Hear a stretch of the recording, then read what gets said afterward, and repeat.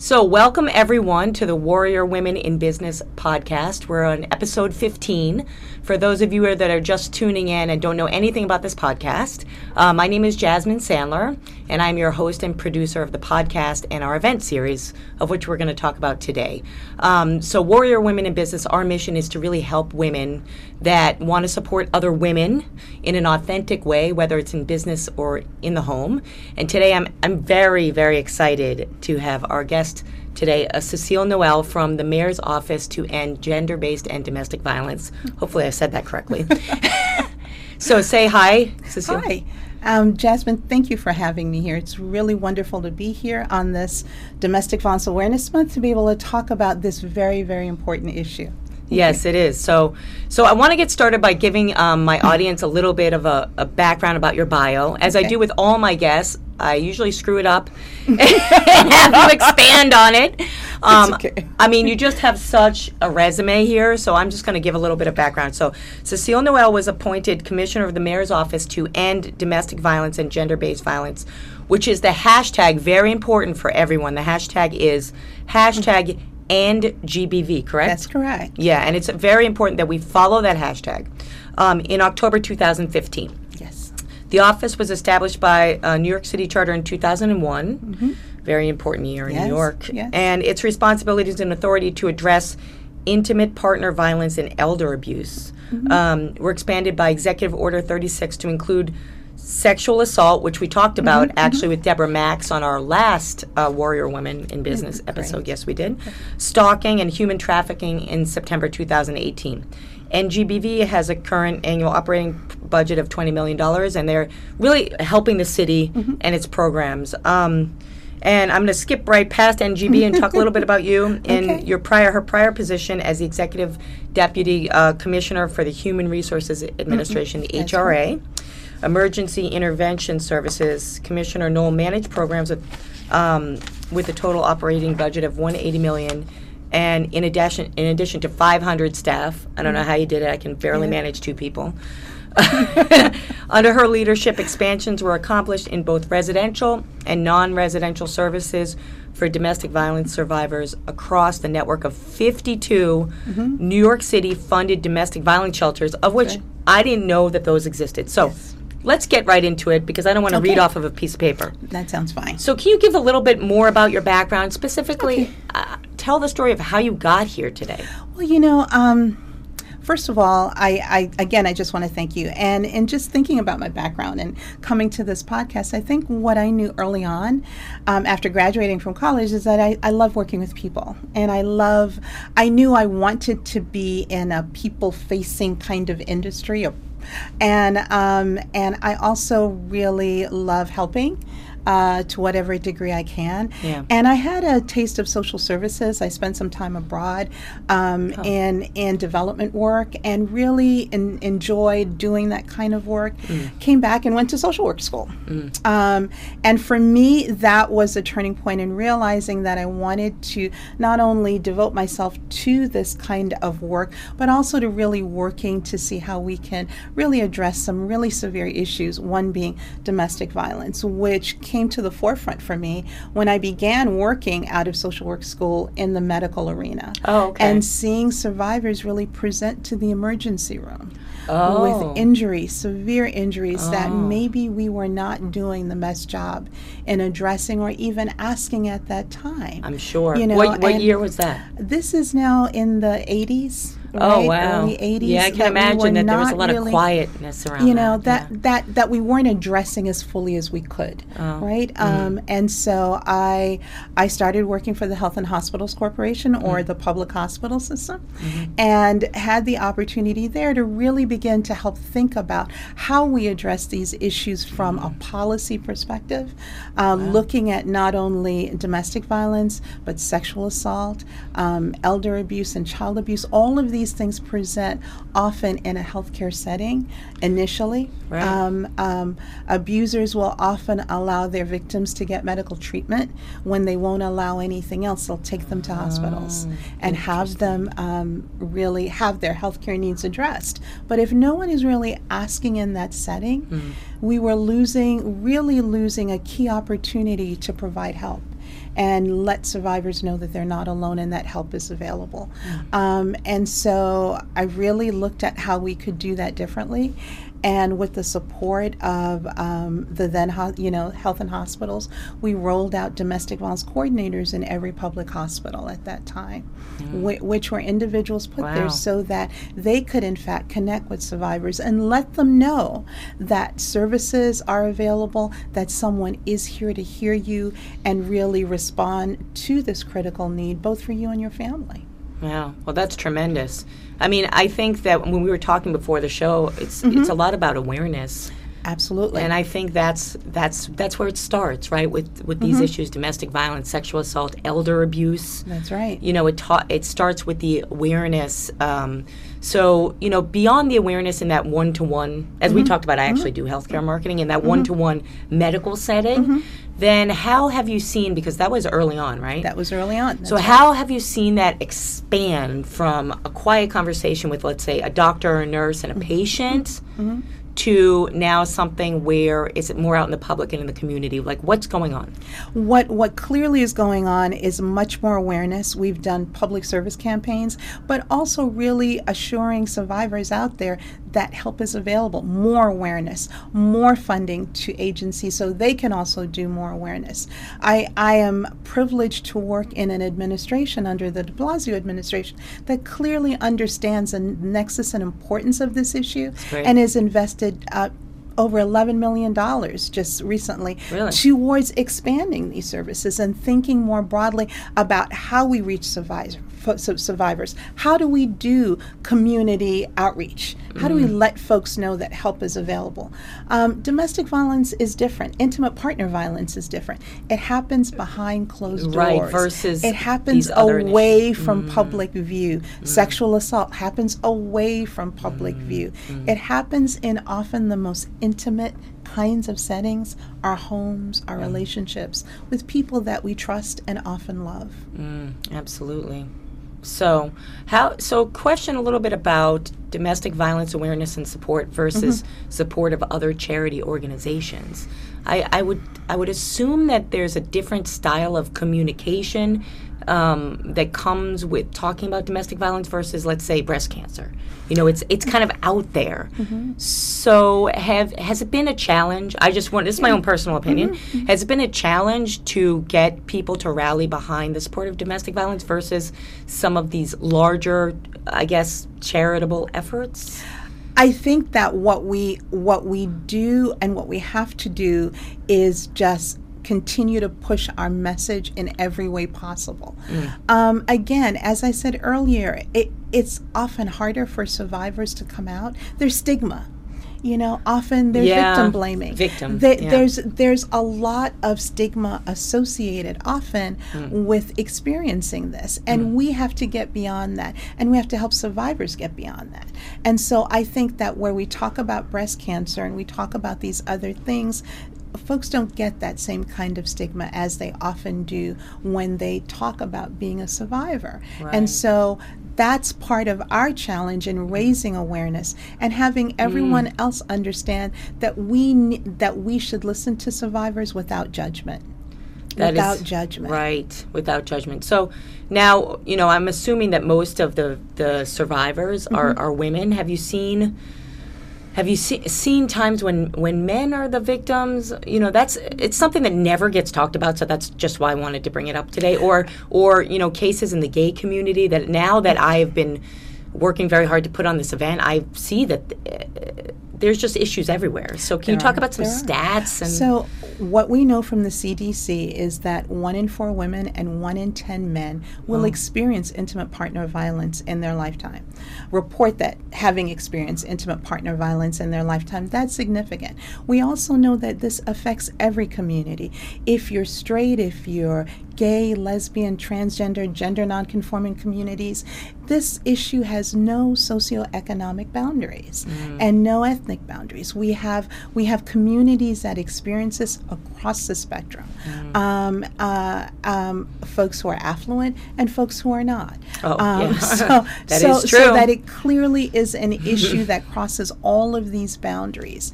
And in our outreach about that, we need to be clear about that. It's not the other. It's not the other person. It's us. It's us. Wow, It's us. that's interesting. I like what you said about affluent versus non-affluent, Mm-hmm.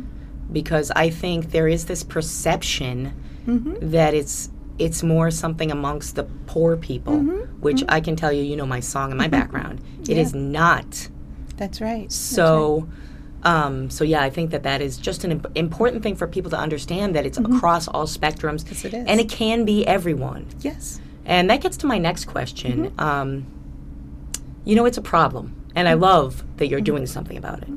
Finally, I think, my own personal opinion. So it's a problem that's been going on for a long time. Like you said, a lot of times behind closed doors, and there is this victim blaming thing that happens. That's right. Right. So the question that I have is how, because you're in this involved with this every single day. So how do you see domestic violence, sexual abuse, and all these other issues affecting the community at large? Like, where do you see that being a problem in kind of like everyday life, whether it's, you know, we talked about before, like in the workspace. Talk about that. Like, what happens to a victim or a survivor in the workspace? How are he or she treated? One of the things that I think that we need to make sure, and especially for a lot of your viewers who are entrepreneurs and often women in business and doing amazing things out there, is that if you hire other women, you need to be concerned about this, right? 1 in 4. That means that's 1 in 4. That's a crazy stat. 1 in 4. 25% of all relationships. Wow. That's right. Crazy. So we need to understand that abuse causes loss of work days, that it costs businesses millions of dollars each year. The part of the abuse is also making sure sometimes that women are unemployed or underemployed, or causing them to lose their employment. And if they are employed, it also means often financial abuse by taking the money and not allowing one to have access to those resources. But it all begins with a conversation and recognition, if you are in business, that I need to be concerned about this. For my employees, I need to have a policy in place that assures that if someone is experiencing this, they know as their employer that they can come forward, and we have supports and we will work with them around what that might mean. And so that, I believe, is particularly important. Women to women, right? And as survivors, that's what this show is about, women supporting women. And although we know that it affects many communities across the board, it disproportionately impacts women. Right, of course. It disproportionately impacts women. So let's talk now about the support. Okay. Let's talk about what is, because we want to know. Okay. We want to know, what is the city doing? Like, maybe you could give some examples. I will. And talk about some of the programs. I'll be happy to do that. So talk a little bit about what the city does to support these women. Again, I have the privilege in just working in an amazing administration. First of all, one, if you're experiencing domestic violence and you're in danger, of course, you should reach out and call the police and make sure you're safe. But we also run a New York City domestic violence hotline, right? That you can get information and resources and access to domestic violence shelters. So there are specialized domestic violence shelters all across the city. For survivors, I have a question. Are they part of other shelters, or they're their own entity? They're their own entity, That's own great. system, Wow. separate and apart, where survivors can go if they cannot stay at home and they're in danger. That's a system that's there to serve them. My office, established in 2001, and also oversees a group of services. So what do? We do policies and legislation to promote the safety and security of survivors, to make sure that their voice is heard in terms of our policy, and how we work with the police and how the police respond when they come into a home. We work with district attorneys' offices and other agencies across the city to coordinate policy, to think about best practices in terms of being able to serve survivors when they come forward and reach them wherever they are. So we do that. We do outreach in communities. So we do that as well. We do research, so we conduct research and do, so if you go to our website, we have a lot of research around the issues of not only domestic violence, but sexual assault, family violence, all of these issues that intersect with our work. And we have we oversee the family justice centers, which are located in every borough. And the family justice centers are wonderful spaces where survivors have services all in one place. So we That's are great. co-located.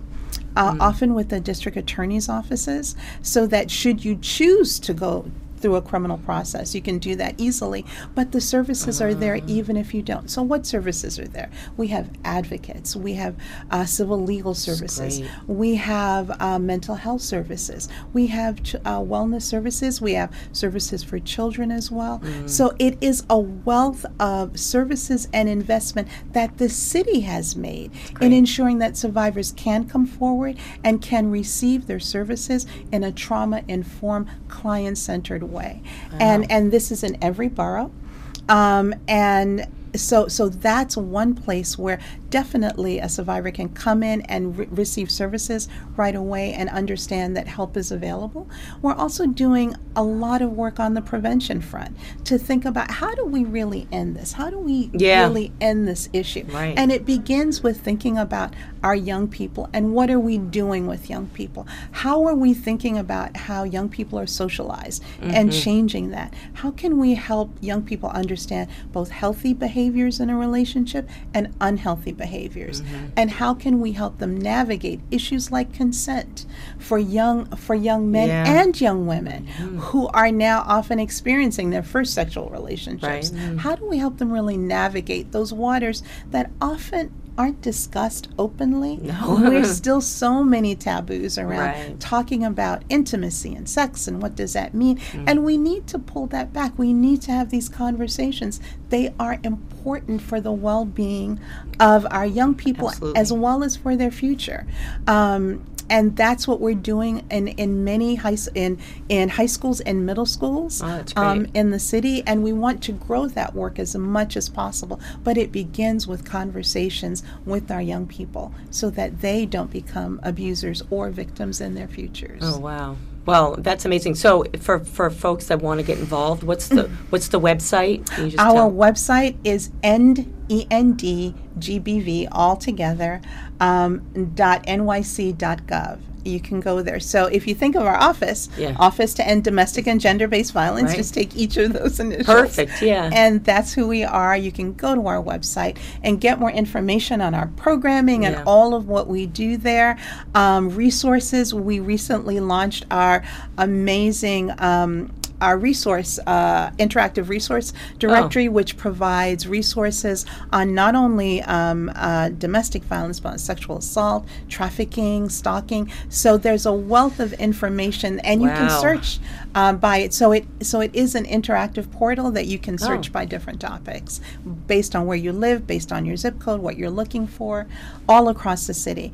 And we've also made major investments in community-based organizations who know communities, who understand They're them, there. who want to reach. We want to reach folks where they are in the language that they speak, and in the ways that they do that. The services at the Family Justice Center are free. They're confidential, regardless of your immigration status, gender identity, or expression. So this is a wealth of investment and services offered to survivors with the hope that they'll come in and really access this and really help address the situations that they're in.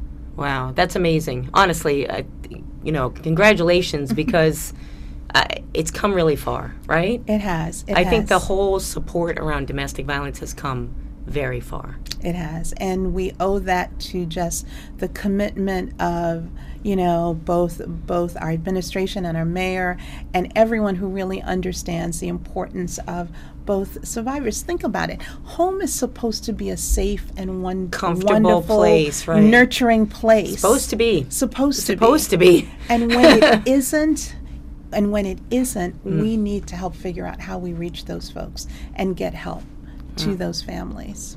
So one more, thank you for explaining all of that, because I really hope if there is anyone out there that's in trouble or has been in trouble, Yes. that they reach out. I mean, the fact that it's free, it's confidential, Absolutely. and it's in multiple languages in our city where... And in it's every borough. In every borough, including every Queens, borough. where we That's hold- right. We live in We're Queens. We're Queens people. We have to do this.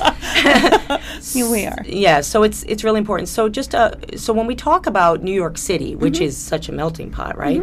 Another interesting kind of thing that I just thought about is, do you know the stat behind the differences in race when it comes to domestic violence? Is there, or is it just kind of all across the board? Do you It's research all across that? the board. It's all across the board. Yeah. I mean, certainly some of our research looks at the impact by race, but every race is actually affected by this issue. And it is, it's here, it's international, it is an issue. Right. It is an issue for all communities. Yeah.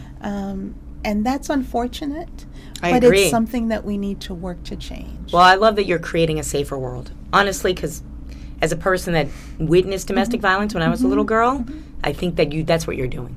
You're creating like a safety net, and it's a wonderful thing. Yeah. So let's talk about international. Let's talk about our event, which I am so excited about. Because, that little person, I'm trying to do something to help. And I hope through our event on December 9th, that hopefully everybody's going to come to, we're going to do something great. So that our event, December 9th, is an evening, it's a silent auction and art gala to support and end domestic violence. And it's supporting the international efforts against gender-based violence. So talk about what's happening internationally. Talk about those 16 days of international and what you guys are doing in that. All right, so gender-based violence, think of it this way. There's a big category of gender-based violence, and domestic violence is one bucket within that. So within the bigger category, gender-based violence, you have domestic violence, you have sexual assault, you have stalking, you have human trafficking. All of that is a part of that. And so what was recognized to be October 25th starting on, November 20, right, you got it. Right, November. Sorry. I know you're busy. So. November 25th is the International Day across the world where we're looking at really the issues of gender-based violence, which predominantly women, and saying that this issue we're standing up against gender-based violence. When we take a look at some of the other issues, it's estimated that between 40 and 60 million folks are trafficked every year. Unbelievable. 75% are women and girls. Yeah. All right. It's terrible. So there are other issues that fall into that bucket. So we also have things of forced marriage, and there's also female genital mutilation and cutting. Right. Also are all a part of this continuum, and it is a continuum of just gender-based violence. Yeah. So you can be a domestic violence survivor and also a survivor of sexual violence. Sure. Because sexual violence is often part of the domestic violence, or it could be outside of it. You can also be trafficked by an intimate partner. So these things, there's a continuum, there's also an intersection. Hence the expansion of our name, mission, and what we do. And so in recognition of this International Day, we in New York are also stepping forward to say we want to be a part of that conversation. This is an important conversation for the future of our girls, of our daughters, of our of our sisters and nieces. We need to be a part of that global conversation that is about how do we end gender-based violence? How do we really end that? And so it's an awareness, but it's also actual activities that will happen. Yeah. And so this silent auction, and Gail is one of them. And I thank you so much, Jasmine, for your support and understanding of just how important it is both to engage the business community around this. There's so many things you can do in just raising awareness within your office, within your companies around this very important issue, and connecting globally to the bigger world that we all live in now around this very important issue. And the global world is getting smaller. Exactly. So in this international 2 weeks, 16 days, right? So what are some of the other, because I just don't know, what are some of the other things that are going on outside of New York City, just so people know, maybe, because, I have people that watch and listen from all over the place. Okay, so countries around the world will commemorate that day in some way. Okay. Some of them bring the schoolgirls out and make messages and signs to end nice. To end gender-based violence here in New York City. We're looking forward to the auction. We will also be doing some roundtables with different communities talking about that. We're also looking at doing a small conference that will again highlight that issue. So we're in the stages of planning what we're doing for that time period. But again, it's galvanizing communities in New York City to recognize both the issue and the connection to the global piece of it, and we think that's so important. So we're just coming out of Domestic Violence Awareness Month, which is national, which ends on Friday. The 31st is tomorrow. Oh, right? Halloween. Yeah, Halloween. Yeah, Halloween is tomorrow. It is tomorrow. It ends tomorrow, and then we have a little break, and then we go into 16 days. But again, it's New York City recognizing both. One, I think also New York City is special because we have the UN. We have this international presence that always seems to be here with us, and we're seen as like the city, capital of the world. I know. What it's true. better place to recognize and really bring greater awareness to this very important issue than in the capital of the world, New York City. I agree with you. So let's I know we only have a couple minutes left. Yes. So let's talk a little bit about December 9th. Yes. And I like that you said that companies can get involved because I have been in my outreach to put together this event on December 9th. You know, I've been talking to different companies about getting involved. So, first let's just talk about, I just want you to expand a little bit on how companies have gotten involved with supporting domestic violence events. What's that conversation, or any examples of maybe a company in New York that's done something interesting? Well, I can't actually give you an example off the top of my head, but clearly companies can. And they can begin by thinking about their own internal policies, how they support survivors, what they can do. And they can also get involved. They can get involved and make connections to community-based organizations that do this work. Yeah. Right? So if you go to our website, there are just so many community-based organizations. So if you are, let's say this is a major law firm, this major law firm can connect with a community-based organization that provides legal services for domestic violence survivors who often need matrimonial services, sometimes immigration services. If you are a company that does, sells dresses, let's say, or creates clothing. Right. There are lots of ways that you can connect with organizations that run domestic violence shelters.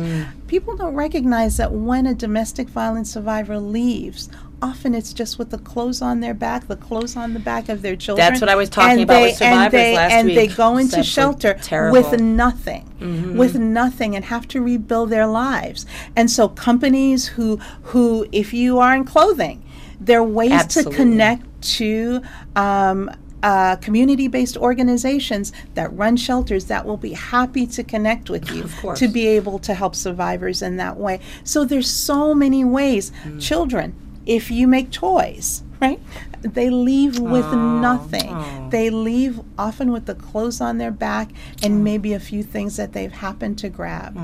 And they're rebuilding their lives. And I think if we stop a second and say, what if I had to leave my very nice home and only left with my pocketbook and maybe a few things that I was able to grab in a bag? How would that feel? Right. What would that mean?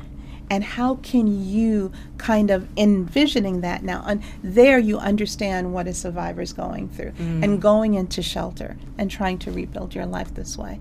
And so all of those things. Lots of ways that companies can help. Can connect, and you can connect with CBOs, and they would be more than happy to think about how they can work with you. So that's one very concrete way. Books. Think about that, books. Important thing. We have children in shelter. Yeah. We have children in shelter. We have children in our family justice centers who come every day, who are there, who we are trying to engage. These issues are really important. And when you just stop and step back a second, there's so much you can do, including volunteering time.